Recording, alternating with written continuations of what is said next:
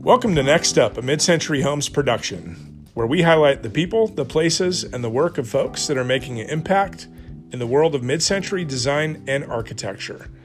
And when we're not conducting interviews for this podcast, we're making mid-century dreams come true in Boise, Idaho. You can find out more about the work that we do online at mid-centuryhomes.com, or you can find us on Facebook and Instagram at Boise Mid-Century Homes. This is Vance with Mid-Century Homes. Thanks for tuning in. On today's podcast, we have Sean Zedwick. You may know him as the owner of Boise Vintage, a local furniture store specializing in all things mid-century. We bounce around from early life to family to favorite chairs and some of the craziest finds over the years.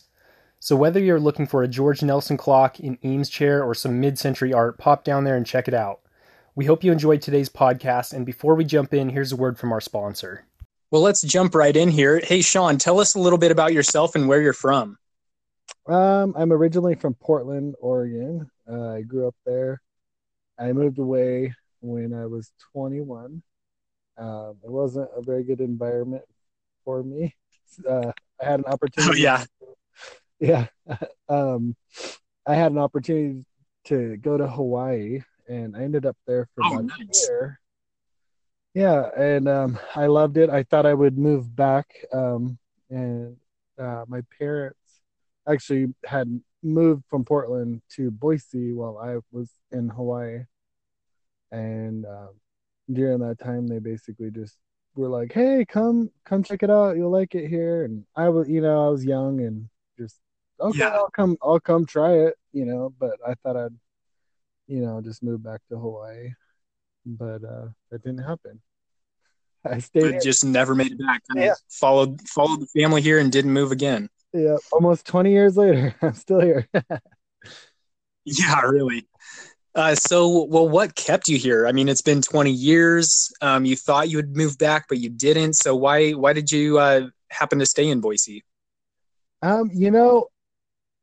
Partly my career that I didn't end up doing. As soon as I moved here, I got into plumbing, and I thought, I wanted to get through school. And then during that time, I was doing flipping some houses, and nice. I just ended up loving the atmosphere here, the laid back, easygoing. I knew I didn't want to go back to Portland. I love to visit, and I love Portland, but and just trying to, getting older, trying to move to Hawaii seemed harder with trying to have a career and everything. And then I met my wife, and we had some kids, and now I definitely don't want to move anywhere. So I love Boise for sure. Oh yeah, Boise's awesome.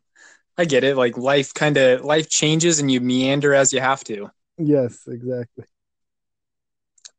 So you're the owner of Boise Vintage, an awesome mid-century furniture store in Boise.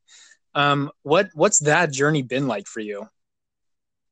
It is, anybody that's in retail, not just mid-century, it's so up and down. And, I think with a store like ours, it's not like we just get in a catalog and order stuff from China and it's all ready. It's actually a lot of work trying to find furniture and decor and, moving, fixing stuff up. We repair a lot. And I don't do the upholstery, but I'm glad we have an upholsterer in shop. So it's always non-stop moving for anybody that's ever done furniture. It seems fun, and I get a lot of people like, this is the best job, and it is. I love it, and it's totally worth it to me. But sometimes it's okay, there's this stuff in Seattle, it's time to go on a road trip, we gotta line up a U-Haul and figure it out. I can't take my van or whatever. So sometimes it's crazy nights of driving till 2 a.m. and getting a hotel, sleeping for 5 hours, and and then load up and back on the road. Yes, exactly. And what's funny about all that is that's not even the hard part. Like it feels like it, Okay. and it is. But once you get back from a road trip with furniture, and especially for somebody like me who, our market isn't as big as bigger cities. So for me to Yeah. find good deals, I'm not, we don't have crazy high prices on most stuff. And some things might seem high to people, but we're definitely way under market. And so for me, I have to find those project pieces. And so I will show back from these trips and almost all of it, I have to refinish all of it and get it in the shop. Yeah, And it's all a project. yeah, so but it's fun, and that's not all the time doing that kind of stuff. But you have to be willing to do it to keep inventory, and you have to kind of be willing to go where it's at, and try to keep your shop nice. I don't do a great job most of the time because we're just always reading. Hey, your stuff is awesome and it goes quick too. So, I mean, you got to be doing something right. Yeah, that's kind of what we try to do. We try to keep it moving to keep people interested for sure. Oh, yeah. Yeah. I mean, with that new upholster on hand, I'm sure that makes your job at least a little bit easier, I'd imagine. Yes, absolutely, absolutely. I have to be kind of careful. Obviously, he gives me a good deal because we get him a lot of work, but Oh, yeah. he stays pretty busy anyway, so I can't be like, "Here's 5 sofas." You know what I mean? Like it's more like, Yeah. "Hey, do you think you could, fit this in here?" In the next Yeah. or so. So it didn't used to be that way when we first, moved in together. He wasn't nearly as busy as he is now, but he's his business, he treats me pretty good. So I'm like, we have a couch that should be done by the end of the week, and so that was kind of nice. And like if it's Yeah. like cushions, for like Danish lounge chairs or something, he'll always kind of fit those in. So like stuff Oh, like yeah. that, it's easy. Yeah. And then Totally. the woodwork, I also have a guy that comes and helps me when it's beyond what Yeah. my basic just basic refinishing. When it comes to like serious repair, I've got a guy that comes in and Oh, helps yeah. too, which is nice. It's all a process, that's for sure. Yes. How long have you guys been at the new spot for? So we moved, let's see, we moved from when we were down on Broadway. So we were down on Broadway for about 5 years, and then um we basically, the guy that bought the building was telling us that we could stay there and everything would be great. We're not going to raise the rent. And then within a month, he was like, "I'm doubling the rent." Oh, man. It was a fun place. It was great. It was an old Yeah. house, but it was Oh, yeah. very It worked for what you were doing at the time, I think. exactly. Yeah, and at that point, I was just like, "No, I'm not going to do that." And there was this business. I don't know if you remember Tiger Prop, which they sold the Yeah. business and they changed it. I forget what the new name of it is now. But Max, the owner of it, he was a good friend of mine, and he invited us to basically come downtown. And we had already put some stuff down there. He had a pretty nice spot on 8th and Main. And we were at the same time trying to do a deal with Savoy Antiques Yeah. down there on Chinden, and we were going to try to rent like half of their building, but then his wife got sick, and so it was just kind of crazy. We got stuck having to move downtown when I thought it was going to go, um, straight to Chinden, and all of a sudden he had to sell the building, and Oh, man. and Max kind of let us go in there last minute in downtown, which was great, but it was just, I know downtown sounds great, but it felt hard to get people in. We had a lot of new Yeah. people got the stuff, but I think they didn't understand what was going on in there because it was still Yeah. I mean, real. I think again, yeah, I mean, I think the place worked, but just for in the capacity you were working with at the time. Yeah, exactly. And I had originally thought, I was like, well, maybe we could like have a location here downtown and move, to Chinden, or whatever would happen with that. And then once the building was going through for sale for Paul, by that time I was like, this downtown spot just is not working anyway. Like, I'm just gonna move fully into to Chinden once they made a deal with Coiled Wines, who owns the building, Yeah. and they were nice enough to have us kind of rent out the front spot. So, and then during that time, Luis, the guy that does the upholstery, I just felt like, man, we need to get in the same spot because we send him so many people from, Yeah. not just our stuff, but like people who ask about it. Oh, you got it reupholstered, or they buy something and they're like, oh, we want to get it reupholstered. So Exactly. I just wanted to get in a spot with him, and it was a pretty large spot compared to what I was used to, and so that was a little over 2 years, maybe 2 years and a couple months ago when we finally moved down to Chinden, and Nice. so far it's been great. We love Oh it. yeah, I mean, you've been rocking down there. Yes. So here's a question for you. What made you fall in love with mid-century design in the first place? So my wife and I got pregnant, man, I would say, so it was about 11 years ago. And then during the time we were living in a pretty small 1930s house. I want to say, I feel like it was like 716 square feet. And it was fine for what it was, but we were like, yeah, no, we need a bigger house. So we started looking, and we didn't know the term mid-century. We didn't know like that's what we were looking for. But as we were looking, we were like, oh, we want like the low roof line, the brick. Like, there was a lot of things. One of the things that we liked a lot was the pink bathroom in our house. Once we found it, like, we just fell in love with our house. Yeah, that's nice. kind of where it started. Yeah, we were just like, it's not, we don't have like this amazing house, but that it definitely was the house that kind of brought us into it. And then all our other furniture, we're like, this doesn't work in here. And then so I started actually we'd stop by like estate sales and stuff and find cool mid-century furniture, which even at that time I still didn't know that that's what it's called, but it's like, oh, this is what works in here. And then it just kind of became an obsession really quick, to be honest, about 11 years ago. So you're like, shoot, I'm a mid-century enthusiast. Let's see where this life path takes me. Yeah, exactly. So do you have a favorite piece of furniture, whether that's, mid-century or, mid-century modern? A favorite piece of furniture, I have like, there's a few pieces that I like. I would say a lot of the furniture I like is Paul McCobb furniture. I've got a few pieces. Oh yeah.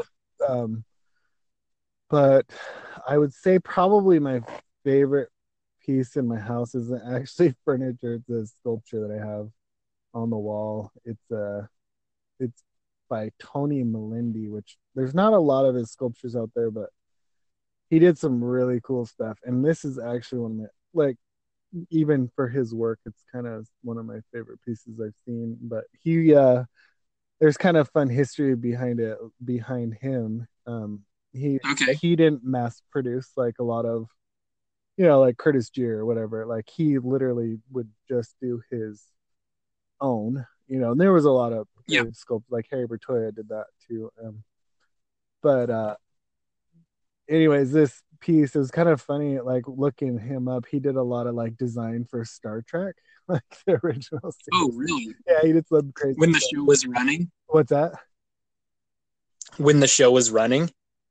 Yeah. He was. In fact, I looked online somewhere, and I don't know if this is true, so maybe I shouldn't say it. But it was like his daughter was like, go for it. It was saying that like he helped design the actual ship for Star Trek Enterprise, but I'm not sure. I know he did stuff for the show, like there's stuff about that, but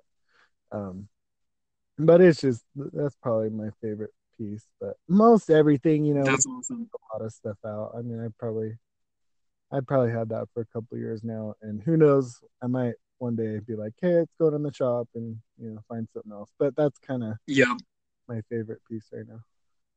nice. So I've got to know this too. You've sat in a heck of a lot of mid-century chairs. Do you have a personal favorite as far as chairs go? Hmm. Yeah, there's I don't know. I mean, I like the move. The womb chair, that's a great one. Chair. Yeah, we have a chair right now that's actually crazy comfortable. I'm not putting a plug out to try to sell it, but we have it's called the karate chair. It's out of France. And it's like this leather, you just kind of sink into it. It's this fiberglass chair, but it kind of almost wraps you in it a little bit. I think that one. Is it the one that's it's white fiberglass with black leather? Yeah. Did you sit in that one? I did. Oh yeah. Yeah, I was like, I was like, what the heck? I've never seen this. that one. That one is cool. Also, the Papa Bear chair you've got in there right now. Yeah. I'm gonna plug your store really quick. Yeah. Anyone looking for chairs right now, he's got like 3 to 4 that are super awesome. So jump down there. Thanks for the plug. Thanks for the plug. Yeah, yeah. So besides that, have you had any experiences kind of in the mid-century world that made you just really kind of take a step back and just say, like, wow? Yes, I've got a couple of them. Like, and I kind of tell a lot of people these stories. It was kind of crazy, especially people out there, picking and trying to find stuff. We don't find as much. It's a lot harder to find mid-century, furniture going to thrift stores or anything like that anymore. But Oh yeah. Craigslist, like you still find it, but most people kind of know what it is. It's kind of different than it was when we started, 7 years ago. But I remember one time it was actually on Craigslist, and it was either Cascade or McCall, and my father-in-law was up there, and they had it chair listed under IKEA game chair, and but they only wanted $50, and I'm like, oh, that looks like an egg chair, and I remember I was like, hey, if you could get it for me, and next time you're back in town, which and so I wasn't even sure if he was gonna go get it or what was going on with it, but I gave him the information, and if it worked out, well, he shows up at my house 2 weeks later. My father-in-law does. In the back of his truck, he's got this chair, and it was pretty crazy because I was pulling it to get it out, thinking it was a knockoff. I knew it wasn't IKEA because I didn't think they would knock that chair off. But anyways, I see the Fritz Hansen stickers underneath, and I don't think at that point I'd ever seen a real one. I'd seen some pretty cool stuff, but I was just like, oh my gosh, like I just got a real egg chair, Yeah, for $50. It was just like, it was just a pretty crazy moment, Oh yeah, that's awesome. Yeah. I don't know if you can top that. You said you had another story though. Can you top that? Well, it's pretty much up there. Went to, there's an auction in Caldwell. I'm not sure if they still do, the standing there. I think it's mostly online. Maybe they do it like once a month now, but they used to have a weekly, I think it was like on Thursdays auctions, and they had a lot of like antiques and farm whatever, and the prices of furniture and just vases and things, I didn't even know what they were, would go so high. But they had this like back junk room, and if anybody's ever been there, they'll know what I'm talking about. And they have like tables lined with stuff, and things go for $2 to $5 mostly, and it's just kind of a weird separate auction for more kind of just the ghetto stuff, to be honest with you. Yeah, okay. And so I go in there in this back room, and they had 40 Seal Brown Zenith, which Zenith was kind of the first, they were the first producers of the Eames shells. They had they had 40, I believe it was 40. It might have been like 35, and they had them just sitting there in this back room, the pretty rare color for an Eames shell. and that I ended up paying, like, nobody knew what they were at the time. I ended Okay. up paying $75 for all 40 of them, and it was just Oh my gosh. so that's kind of about up there.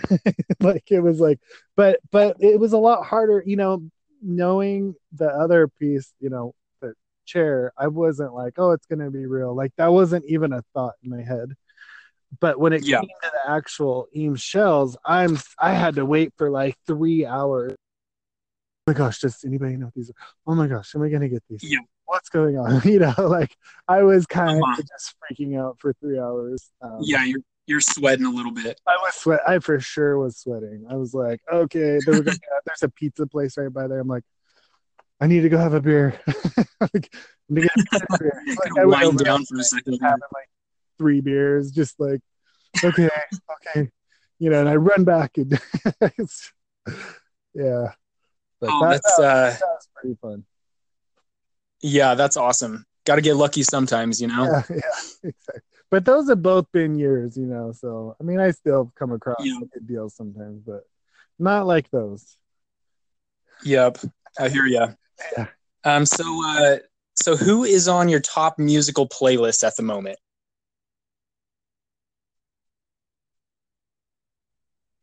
Uh, I would say the Strumbellas. I I don't don't. know if you know who they are. Anyways, it's fun music. My kids, yeah, they're good. I like them a lot.